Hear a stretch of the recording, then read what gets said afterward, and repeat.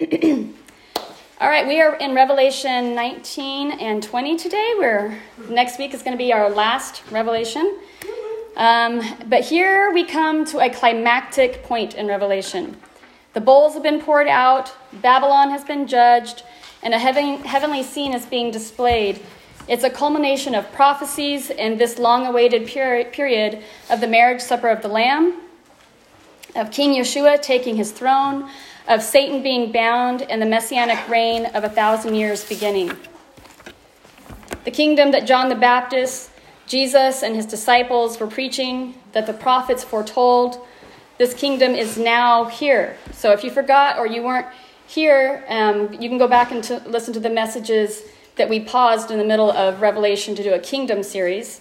We did that purposely to better explain, because there's just so much around it of trying to understand what the kingdom actually is. Because most of our ideas have been based off of heaven-hell issues only, and these pictures that we have in our mind that conjure up. And so we either left the millennial reign and kingdom out altogether, or if we've left it out for those who didn't get raptured, or have just never really thought too much about it. So there's a lot to unpack in these two chapters. So I hope that you have, a cup of coffee, or put your listening ears on, and we'll be ready to move quickly. And we're going to take a few deep trails. So let me just pray. Father, I ask only what you want your people to hear, that will be the things, Lord. Lord, I submit myself to you simply as a vessel, and ask that you use my mouth as a mouthpiece for you, Father. Lord, I know that we are all full of mixture, and I'm just asking before you and before your people, Father, to keep me from saying anything that is not of you. And Lord, that the people would have discerning ears, that if there are things that are mixture of man, that those just would be cast out. But Father, we come before you and been seeking you this entire time through Revelation, asking for that spirit of truth to be guiding us. In Jesus' name. All right, in Revelation 19, I'm going to start there with my reading glasses. And after these things, I heard a loud voice of a great multitude in heaven saying, Hallelujah! Salvation and glory and honor and power belong to the Lord our God. For true and righteous are his judgments, because he has judged the great harlot who corrupted the earth with her fornication, and he has avenged on her the blood of his servants shed by her. Again they said, Alleluia! Her smoke rises up forever and ever. And the 24 elders and the 4 living creatures fell down and worshipped God who sat on the throne, saying, Amen, Alleluia! Then a voice came from the throne saying, Praise our God, all you his servants, and those who fear him, both small and great. And I heard, as it were, the voice of a great multitude, as the sound of many waters, and as the sound of a mighty thundering, saying, Hallelujah, for the Lord God omnipotent reigns. Let us be glad and rejoice and give him glory. For the marriage of the Lamb has come, and his wife has made herself ready. Skip to 9. Then he said to me, Right, blessed are those who are called to the marriage supper of the Lamb. And he said to me, These are the true sayings of God. We skipped verse 8, but we'll come back to that. I want to pause here to talk about this long-awaited marriage supper of the Lamb. So I know we've discussed it before, but let's review again in the ancient Jewish wedding and identify some of the characters that were in the wedding party. In ancient times, the father, that's representative Father God, would select a bride, that would be the church, for his son, that's Yeshua, Jesus. The bride would be approached with the terms of the covenant. She would have a decision to accept the terms or not. And then if she did, there was a gift given to her. It was a costly gift that would help her in her time of waiting. And we see that as the gift of the Holy Spirit. And they sealed their engagement with a cup of wine. By legal terms, they were now in a binding relationship and a contract. And if they were to want to break that, they would have to go get a legal divorce. Although they were not together, they were not living together, or have they consummated a marriage of any sort. But this was the legal betrothal. That's what we understood with Mary and Joseph, that was them during that time as well. So the groom would go away and he would prepare a place. The bride would not know when he was going to return, so she had to be ready. Her clothing, her oil lamps. And since the groom would come at an hour she did not know, there were friends of the groom that would go before the groom and make loud noise and blow shofars in the street and wake up the bride, telling her basically, be ready, your groom is coming. The groomsmen would get her and lift her up into a chair, like this couch type of thing, which is the same idea. She's in the air, she's flying in the air, and they would carry her to meet the groom. And at this point, they would have this huge wedding celebration. There has been a lot to study and focus in on ancient Jewish wedding traditions. The bride, the bridegroom, and the father, even the Holy Spirit. But something I have always questioned was, there are other people clearly here at this wedding celebration, at this marriage supper. And whether it's in the parables that Jesus gave of the invited guests, or the words here in Revelation that say, blessed are those who are called to the marriage supper of the Lamb, I always wonder, who are these people? Like, who's the other company here? These friends of the groom who are accompanying him. So let me take you to the Song of Solomon in chapter 3.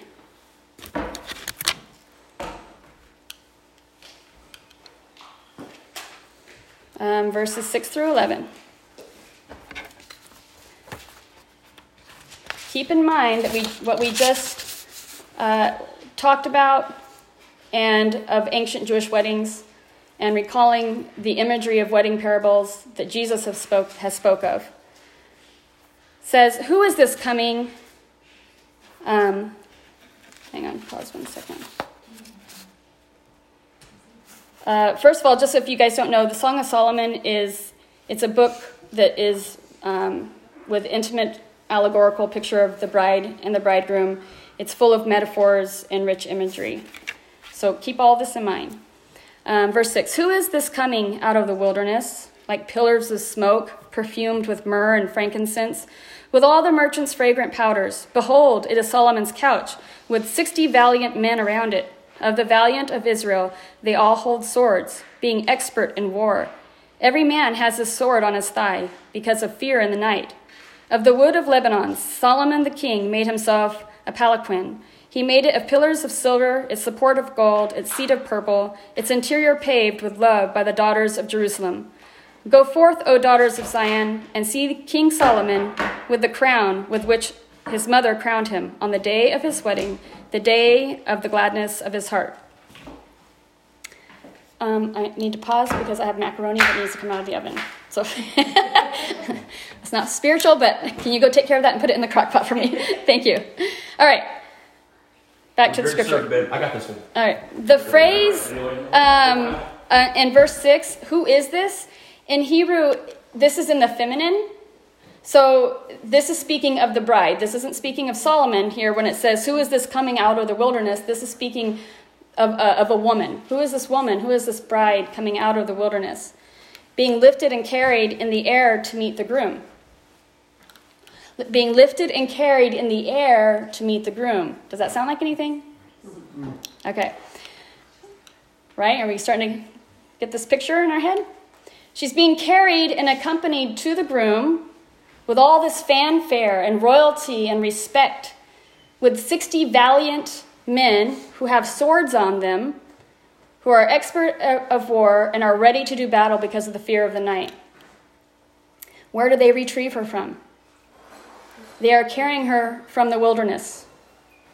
This is notable language to me because several chapters ago in the teaching of the woman, the man-child, and the dragon from chapter 12 in Revelation, actually I think that was a recorded message, so I don't know if you guys ever got the opportunity. I had COVID at the time, so but if you haven't had a chance to listen to it, this would make more sense, so go back and listen to that one.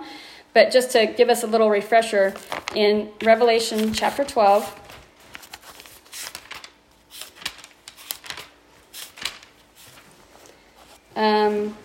let's see, where do I want to start at? Okay, so this is, there's a great sign in heaven. Here's a woman. She's clothed with the sun, the moon under her feet. And in that sermon, we discussed, is this church? Is this Israel? And that was the discussion. But nevertheless, here's Satan, the dragon. He's wants to devour this man-child. She bore a male child who was to rule all nations with a rod of iron, and her child was caught up to God and his throne. Then the woman fled into the wilderness where she has a place prepared by God that they should feed her there 1,260 days. That's 3.5 years.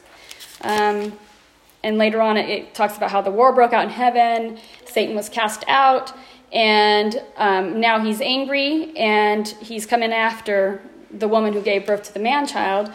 And they overcame him by the blood of the Lamb and by the word of their testimony. It says, and that he was enraged because he knew that he had short time left. Now when the dragon saw that he had been cast to the earth, he persecuted the woman who gave birth. But the woman was given 2 wings of a great eagle, that she might fly into the wilderness, to her place where she is nourished for times and a half a time. That's 3.5 years. All right, so here we see some imagery. That's what it made me think of when I'm seeing this woman that they're taking from the wilderness and bringing her. They've nourished her. All right, so we see her in the wilderness, yet she's being nourished by, if you guys recognize the language there, it says they should feed her.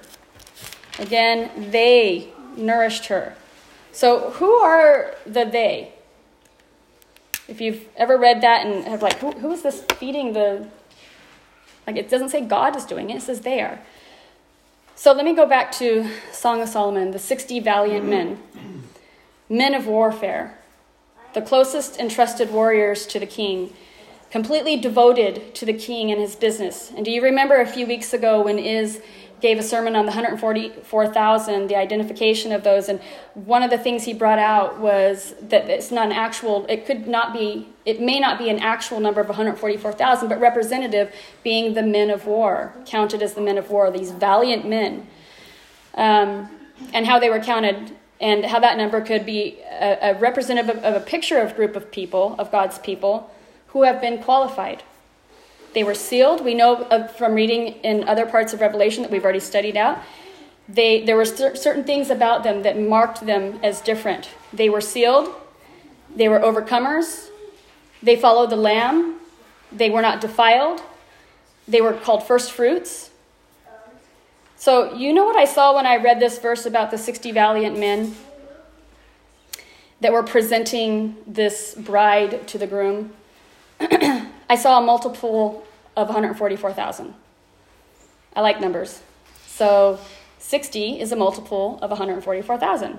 It's 2,400. 60 times 2,400 is 144,000. 24 broken down is a number representing priestly work and worship and warfare. It's worship and warfare in David's temple era. When he had set out what the priests, their orders and how to serve in this temple.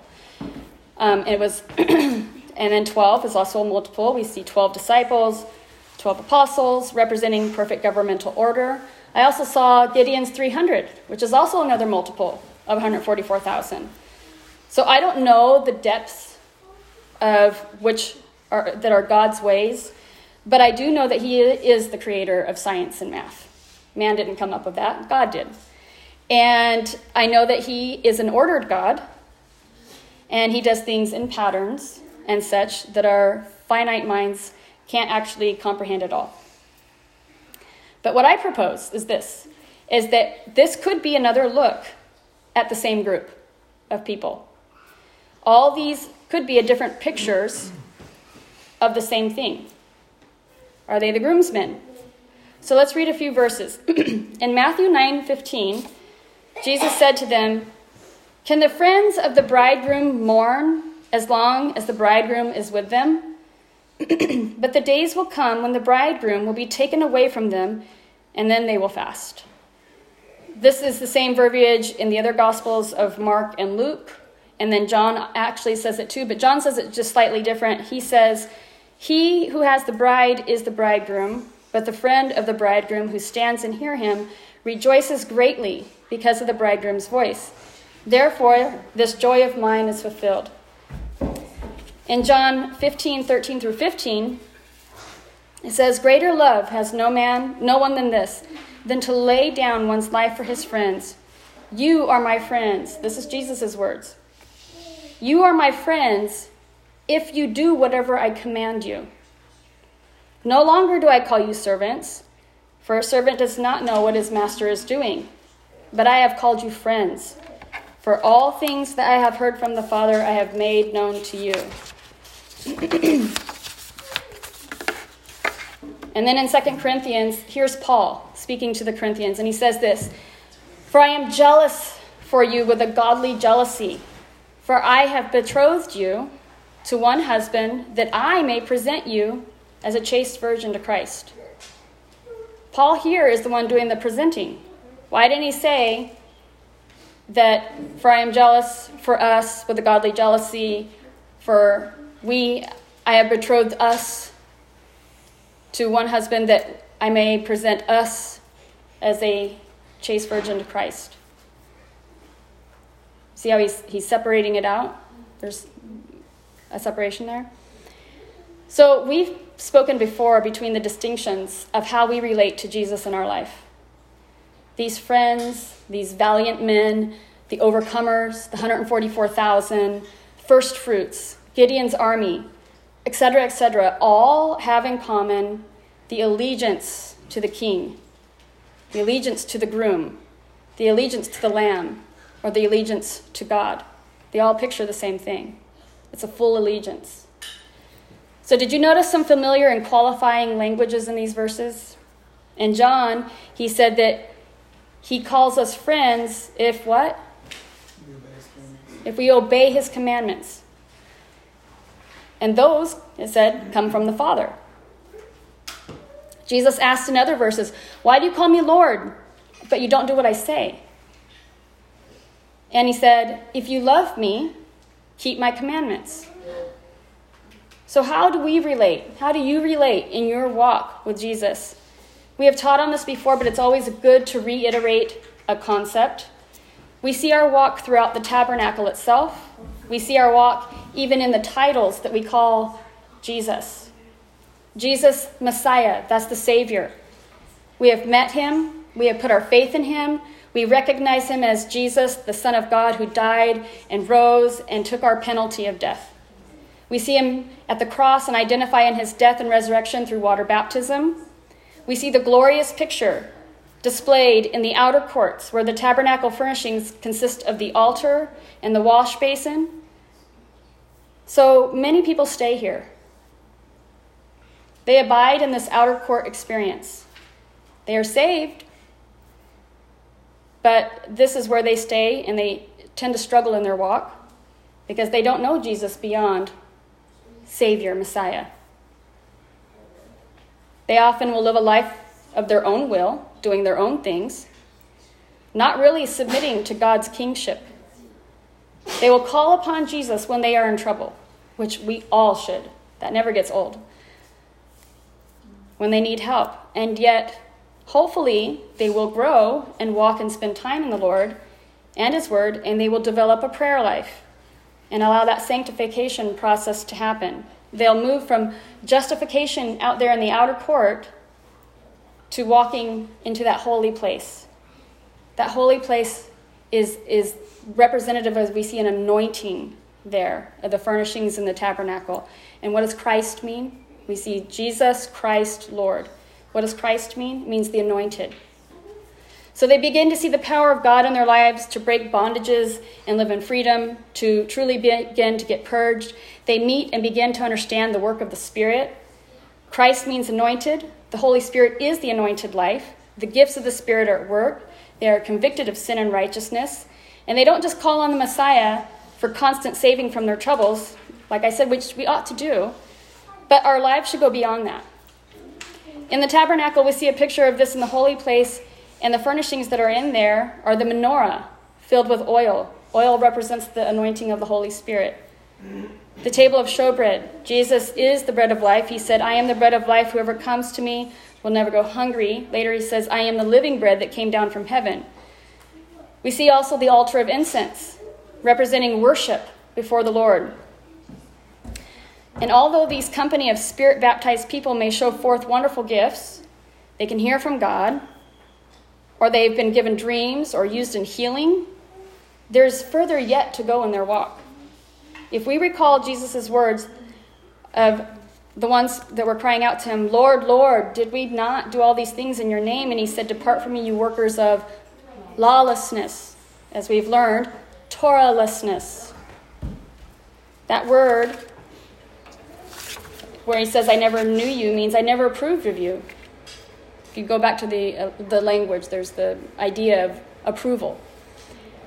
So we have learned this isn't a heaven and hell issue. This isn't about salvation, but rather this is our second inheritance of our reward, our position in the kingdom.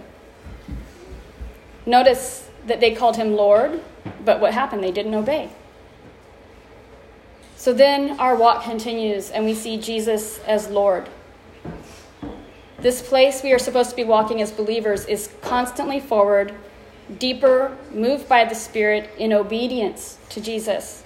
Seeing and walking as Jesus, as Lord in our lives, is one of relinquishing our wills, our own wills. We no longer live for ourselves or our selfish desires, even if they're good, even if they're godly. We say, Lord, you are the king of my life. This is the valiant men.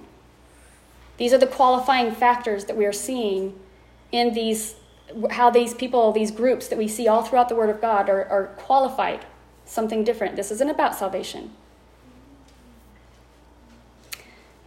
We submit to the King of Kings, and this walk will never be complete in this age. The new covenant that was spoke about said that he was going to write his laws on our hearts. And this has begun, but we certainly haven't arrived. This life is an abiding in the secret place of the Almighty. That's where they live. That doesn't mean they don't sin. It just means that is their abiding place. The Holy of Holies, submitted to the Lordship of Jesus Christ. What's in the Holy of Holies? It's the Ark of the Covenant. God's manifest present. And what's inside of the Ark of the Covenant? Some items, but we also know that the tablets, the 10 Commandments, God's law is in there. So even if we don't have the full picture, we see enough. We see that there's an upward call to live fully for the King of Kings. We see enough to see that there are distinctions made to those who do. And as we've been wading through the doctrines and theologies that have made our foundation, I think that we are hopefully beginning to see through these teachings, through Hayusod, that there is a call to obeying God, to obeying his word. This is beyond salvation. This is what the next age to come is based off of. So let's go back to verse 8 in Revelation 19. It says, now remember we're talking about the bride. And to her it was granted to be arrayed in fine linen, clean and bright, for the fine linen is the righteous acts of the saints. Doesn't that sound weird? She's wearing these clothes, and what these clothes are her righteous acts.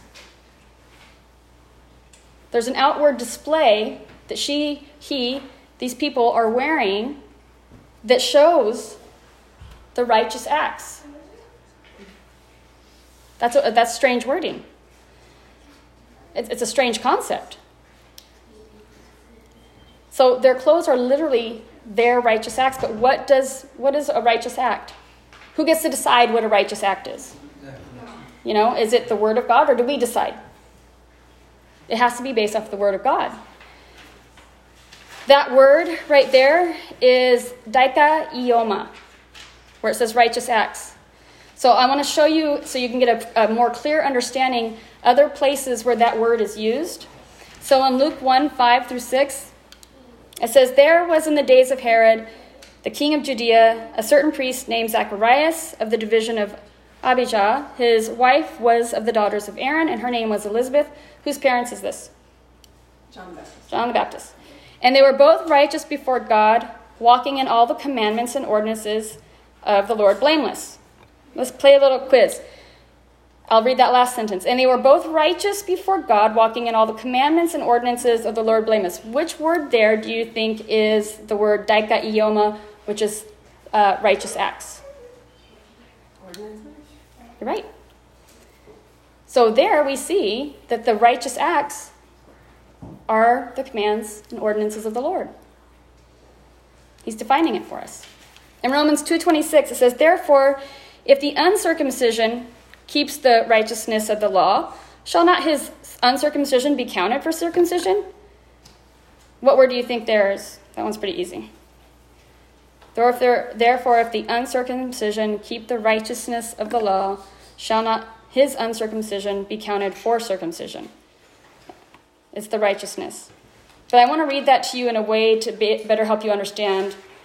Circumcision is what made a Jew a Jew. That was their covenant-binding thing. And so when the gospel was being preached to the Gentiles, there was some... it got to the point where there was some erroneous teaching, and then the disciples came in and corrected it, and they had this big meeting about it, because some were saying, which was not true, that you have to be circumcised as well as understanding that Yeshua is the Savior to be saved. So he was addressing these things and letting them know that's not what saves you. So let me read it this way so you understand that there's therefore, if the Gentile keeps the righteousness of the law, keeps the dikaioma, keeps the righteous acts of the law, if a Gentile keeps the righteous acts of the law, shall not his Gentileness be counted for Jewishness? Shall not his not once in a covenant be counted in a covenant? Do you see how that is just a beautiful picture? Okay, so by no means is this an exhaustive study on the word, but I hope to make a point that the righteous acts that are defined in the New Testament are in relation to the law, to the commands and the ordinances of God. In Romans 8, everyone turn there with me because we're going to read a little bit in there. And if you don't have it in a physical form in your Bible, go ahead and pull it up on your phone because I need help. And since we all have different versions, it's okay. We're all going to read it together and see how that sounds. Okay? So starting in verse 1. Ready? Let me know. Is everyone there? Yep. Romans 8. Starting, we'll just read verse 1. You guys ready? Yeah. Okay. There is therefore now no condemnation to those who are in Christ Jesus, who do not walk according to the flesh, but according to the Spirit. Okay. Did you guys see any of your versions leave off that second half of the verse? Right? Some of the versions said, therefore, there's no condemnation to those who are in Christ Jesus. How many Bible-believing Christians have been able to proclaim that? These are one of those verses, those promises that we proclaim. Therefore, there's no condemnation in Christ Jesus.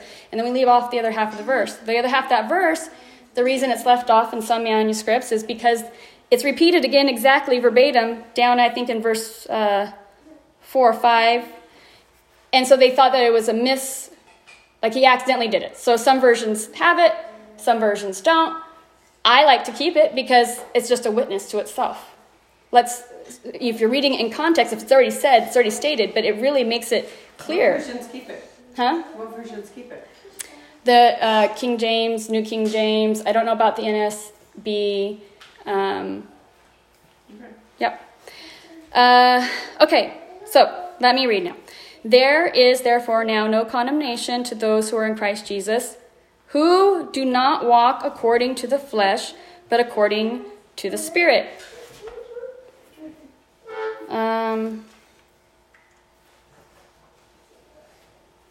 There is no condemnation for those who are walking according to the Spirit. There's more to that. If you're walking according to the Spirit, you will not have condemnation. So if you're walking according to the flesh, what can we come up with? You're going to suffer condemnation. Okay? Well, what does it mean to walk according to the Spirit? Well, thank goodness, it says right here. It says, "For the law of the Spirit of life in Christ Jesus has made me free from the law of sin and death." I'm going to point out, it did not say make you free from the law. It says makes you free from the law of sin and death. Makes you free from the penalty. The death sentence that the law demands is now taken away from us. We are no longer under the penalty of breaking God's law. That does not equal we are not under God's law. Just means we're not going to suffer the penalty of death sentence anymore. Let's see, we're at verse 3. "For what the law could not do in that it was weak through the flesh, God did by sending his own Son in the likeness of sinful flesh on account of sin. He condemned sin in the flesh." It was weak through the flesh. That does not mean the law itself was weak. It was weak in the flesh, meaning that the flesh cannot keep the law. He condemned sin in the flesh of Jesus. That's why there needed to be Jesus' flesh, because we can't do it. So now the righteous requirement of the law is fulfilled. Verse 4, "That the righteous requirement of the law might be fulfilled in us who do not walk according to the flesh." That word that we were paying attention to, I forget how to say it. Let me go back.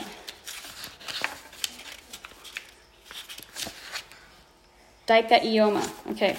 In verse 4, that word righteous requirement is that same word. So the righteous requirement, the daikoma of the law might be fulfilled in us who do not walk according to the flesh, but according to the Spirit. For those who live according to the flesh set their minds on the things of the flesh, but those who live according to the Spirit, the things of the Spirit. Pay attention. "For to be carnally minded is death, but to be spiritually minded is life and peace." Why? Verse 7, "Because the carnal mind is an enmity against God." How come? "For it is not subject to the law of God, nor indeed can it be. So then those who are in flesh cannot please God." Let me read that again. Because the carnal mind is against God. Our flesh is against God. How do we know what's flesh and what's spirit? It says so. "For it is not subject to the law of God." The law of God is walking according to the Spirit. Walking according to our own things or against the law of God is walking fleshly. All right. Walking according to the Spirit is being subject to the law of God that is now being written on our hearts. That was the new covenant. This is kingdom living. Now we can reread Revelation verse with a fuller picture of this fine linen that the bride is wearing. Going back, let me read it again. "And to her it was granted to be arrayed in fine linen, clean and bright, for the fine linen is the righteous acts of the saints." Can everyone hold up the Word of God for me? Okay. So you instinctively held up your Bibles because you know that the Bible, the written word, is commonly referred to as the Word or the Word of God. Right? Keep that in mind. We're going to go ahead and jump to verse 11. I'm going to save verse 10 for next week. "Now I saw in heaven open, and behold, a white horse, and he who sat on him was called Faithful and True, and in righteousness he judges and makes war. And his eyes are like a flame of fire, and on his head were many crowns. He had a name written on him that no one knew except himself. He was clothed with a robe dipped in blood, and his name is called the Word of God." In the beginning, John 1 through 5, was the Word, and the Word was with God, and the Word was God. He was in the beginning with God. All things were made through him, and without him nothing was made that was made. In him was life, and the life was the light of men, and the light shines in the darkness, and the darkness did not comprehend it. That word for word is logos. It's the written word of God. The Torah contains his commands and the laws, the writings, and the prophets. He is the word of God. That's his name. This written word of God. Amen. All right. And the armies in heaven, clothed in fine linen, white and clean, followed him on white horses. Now out of his mouth goes a sharp sword, that with it he should strike the nations, and he himself will rule them with a rod of iron. He himself treads the winepress of the fierceness and the wrath of Almighty God. And he has on his robe and on his thigh a name written, King of Kings and the Lord of Lords. Then I saw an angel standing in the sun, and he cried out with a loud voice, saying to all the birds that fly in the midst of heaven, Come, gather together for the supper of the great God, that you may eat the flesh of the kings, the flesh of captains, the flesh of mighty men, the flesh of horses, and of those who sit on them, and the flesh of all people, free and slave, both small and great. And I saw the beast, the kings of the earth, and their armies gathered together to make war against him who sat on the horse and against his army. Then the beast was captured, and with him the false prophet who worked signs in his presence, by which he deceived those who received the mark of the beast and those who worshipped his image. These two were cast alive into the lake of fire, burning with brimstone, and the rest were killed with the sword which proceeds from the mouth of him who sat on the horse, and all the birds were filled with their flesh. Okay, chapter 20, the moment we've all been waiting for. Then I saw an angel coming down from heaven, having the key to the bottomless pit, and great chain in his hand. He laid hold of the dragon, that serpent of old, who is the devil and Satan, and bound him for 1,000 years. And he cast him into the bottomless pit and shut him up, and set a seal on him, so that he should not deceive the nations no more till the 1,000 years were finished. But after these things he must be released for a little while. And I saw thrones, and they sat on them, and judgment was committed to them. Then I saw the souls of those who had been beheaded for their witness to Jesus and for the word of God, who had not worshipped the beast or his image, and had not received his mark on their foreheads or on their hands, and they lived and reigned with Christ for 1,000 years. But the rest of the dead did not live again until the 1,000 years were finished. This is the first resurrection. Blessed and holy is he who has part in the first resurrection. Over such the second death has no power, but they shall be priests of God and of Christ, and shall reign with him 1,000 years. I'm sure we've all heard, if you've been a Christian long enough, we're going to rule and reign with Christ, right? That's pretty common language. But do you see any qualifiers that are being laid out in this Revelation series so far? Like the ruling and reigning with Christ, there's some qualifying things happening in that.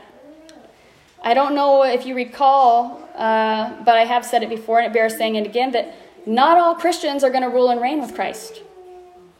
We also know that those who are in this kingdom era can be considered there's the greatest in the kingdom and least in the kingdom.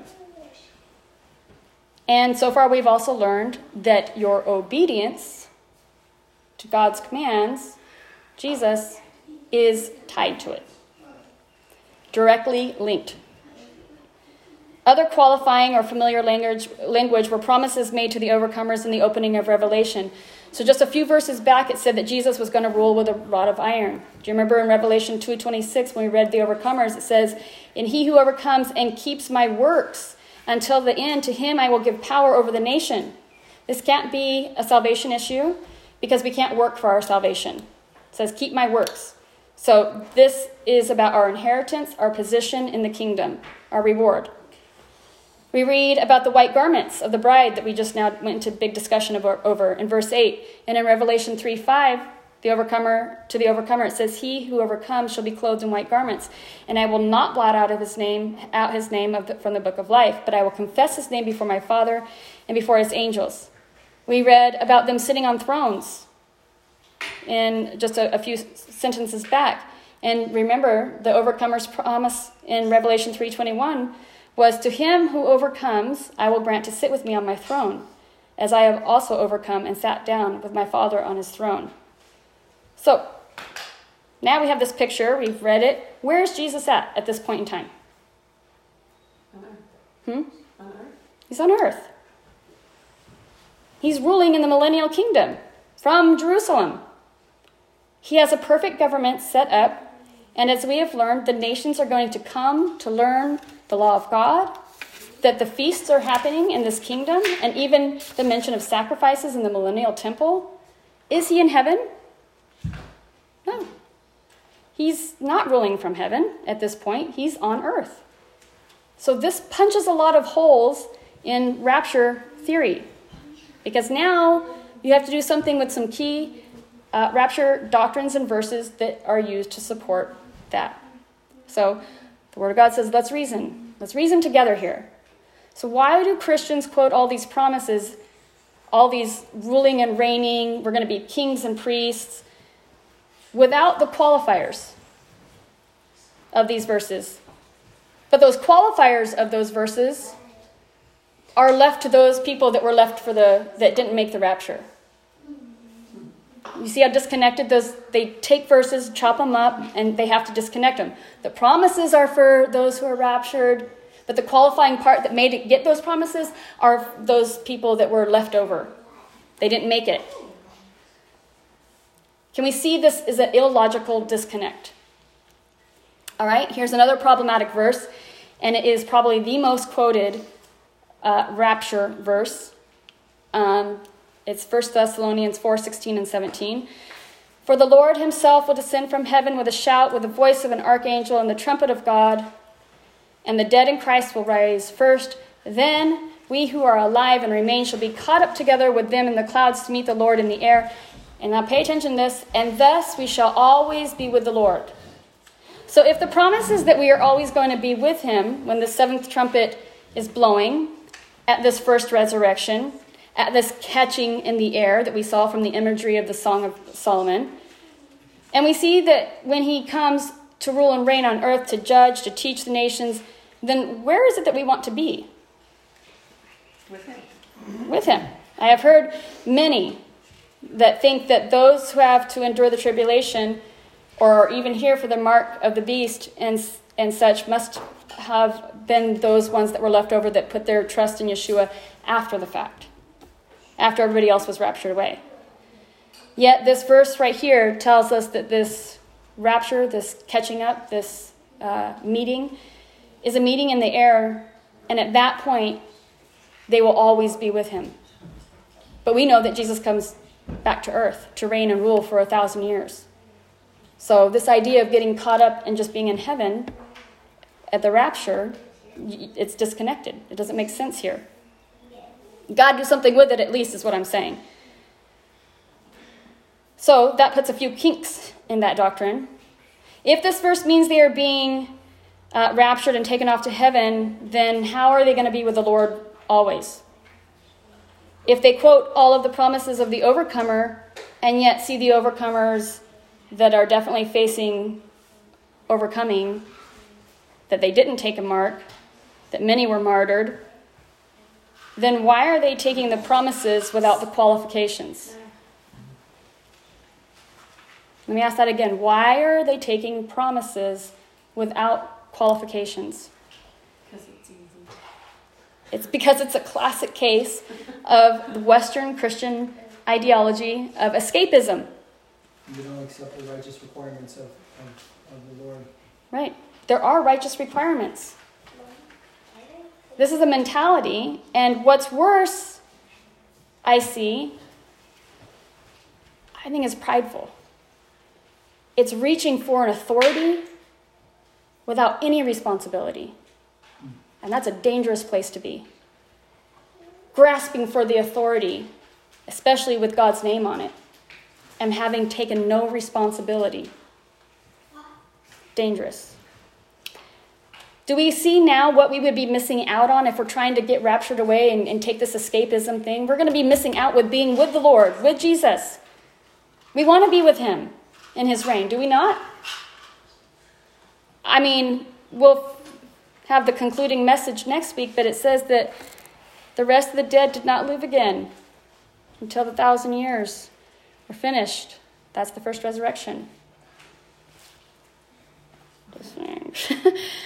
So I want to end with words from Yeshua, our Messiah who saved us, our Christ, who has himself baptized us in fire, anointing us, and our Lord being the King of Kings. At the Passover meal, he was sharing with his disciples in Luke 20:18. He says, "For I say to you, I will not drink of the fruit of the vine until the kingdom comes."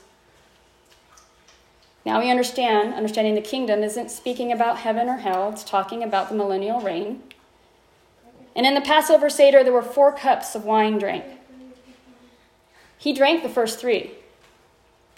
But the last cup, he said he wasn't going to drink it again. Why? Not until the kingdom. Because the 4 cups represent 4 things that God promised. In Exodus 6 and 7, it says, "Therefore say to the children of Israel, I am the Lord. I will bring you out from under the burdens of Egyptians. I will rescue from their bondages. I will redeem you with an outstretched arm and with great judgments. I will take you as my people, and I will be your God. And then you shall know that I am the Lord your God, who brings you out from under the burden of the Egyptians." You hear that? The 4 cups, what they represent in a Passover Seder, which I think most of you guys here have been able to experience. I will bring you out, cup 1. I will deliver you, cup 2. I will redeem you, cup 3. He drank all 3 of those cups. And then he said, this last cup, he's going to take us. That's what it says. That last cup is, I will take you. That's the promise from Exodus. Yeshua, Jesus, will drink this cup with us in the kingdom, he says. When he takes us at the day of the 7th trumpet, when the kingdom is announced and all creation groans for the manifestations of the revealing of the sons of God. When the kingdoms of the world become the kingdoms of God, as declared. When we enter into his perfect governmental and millennial kingdom, where we will be with him always, having overcome by the blood of the Lamb and the word of our testimony, not taking the mark of the beast, enduring, obeying, clothed in fine linens of dikaioma, the righteous acts according to the law of God. As we receive rewards and we are made kings and priests, we'll sit on thrones and rule nations, hopefully qualifying to be great in the kingdom. Having been a servant to all, as Jesus warned in Matthew 6:27, for the Son of Man will come in the glory of his Father with his angels, and then he will reward each according to his works. As we are moved by the Spirit in searching the Scriptures, and as he begins to convict us and open truth to us, rather it be beginning to understand Shabbat or the feasts, to be looking with spiritual eyes. He is speaking clearly in these things. So don't let these things become burdensome, stressful. Don't try to duplicate it. What you're trying to do is commemorate it. You're trying to memorialize it and have an understanding, as it is a fulfilling in some instances and it's a foreshadowing in others. As we prepare every week for Shabbat, we're to be reminded of the coming 7th-day millennial age, the rest, that millennial kingdom. As we get prepared to celebrate Passover and remember his death, and he is the Passover lamb, drinking the last cup, this Passover, the cup of promise, I will take you. Let's be mindful that there is coming a time that Jesus will celebrate a joyous feast of him taking us, and we drink this wine together in the kingdom. Amen? Amen. All right. Father, let your word go deep inside of us, Father. You say that there's those that plant seeds, those that water it, but you're the one that causes the growth. And so we submit ourselves to you as a congregation of people, saying wherever we are at in our walk, whether we understand you only as Jesus the Savior, Christ, or Lord, wherever we are at, Father, you keep calling us upward.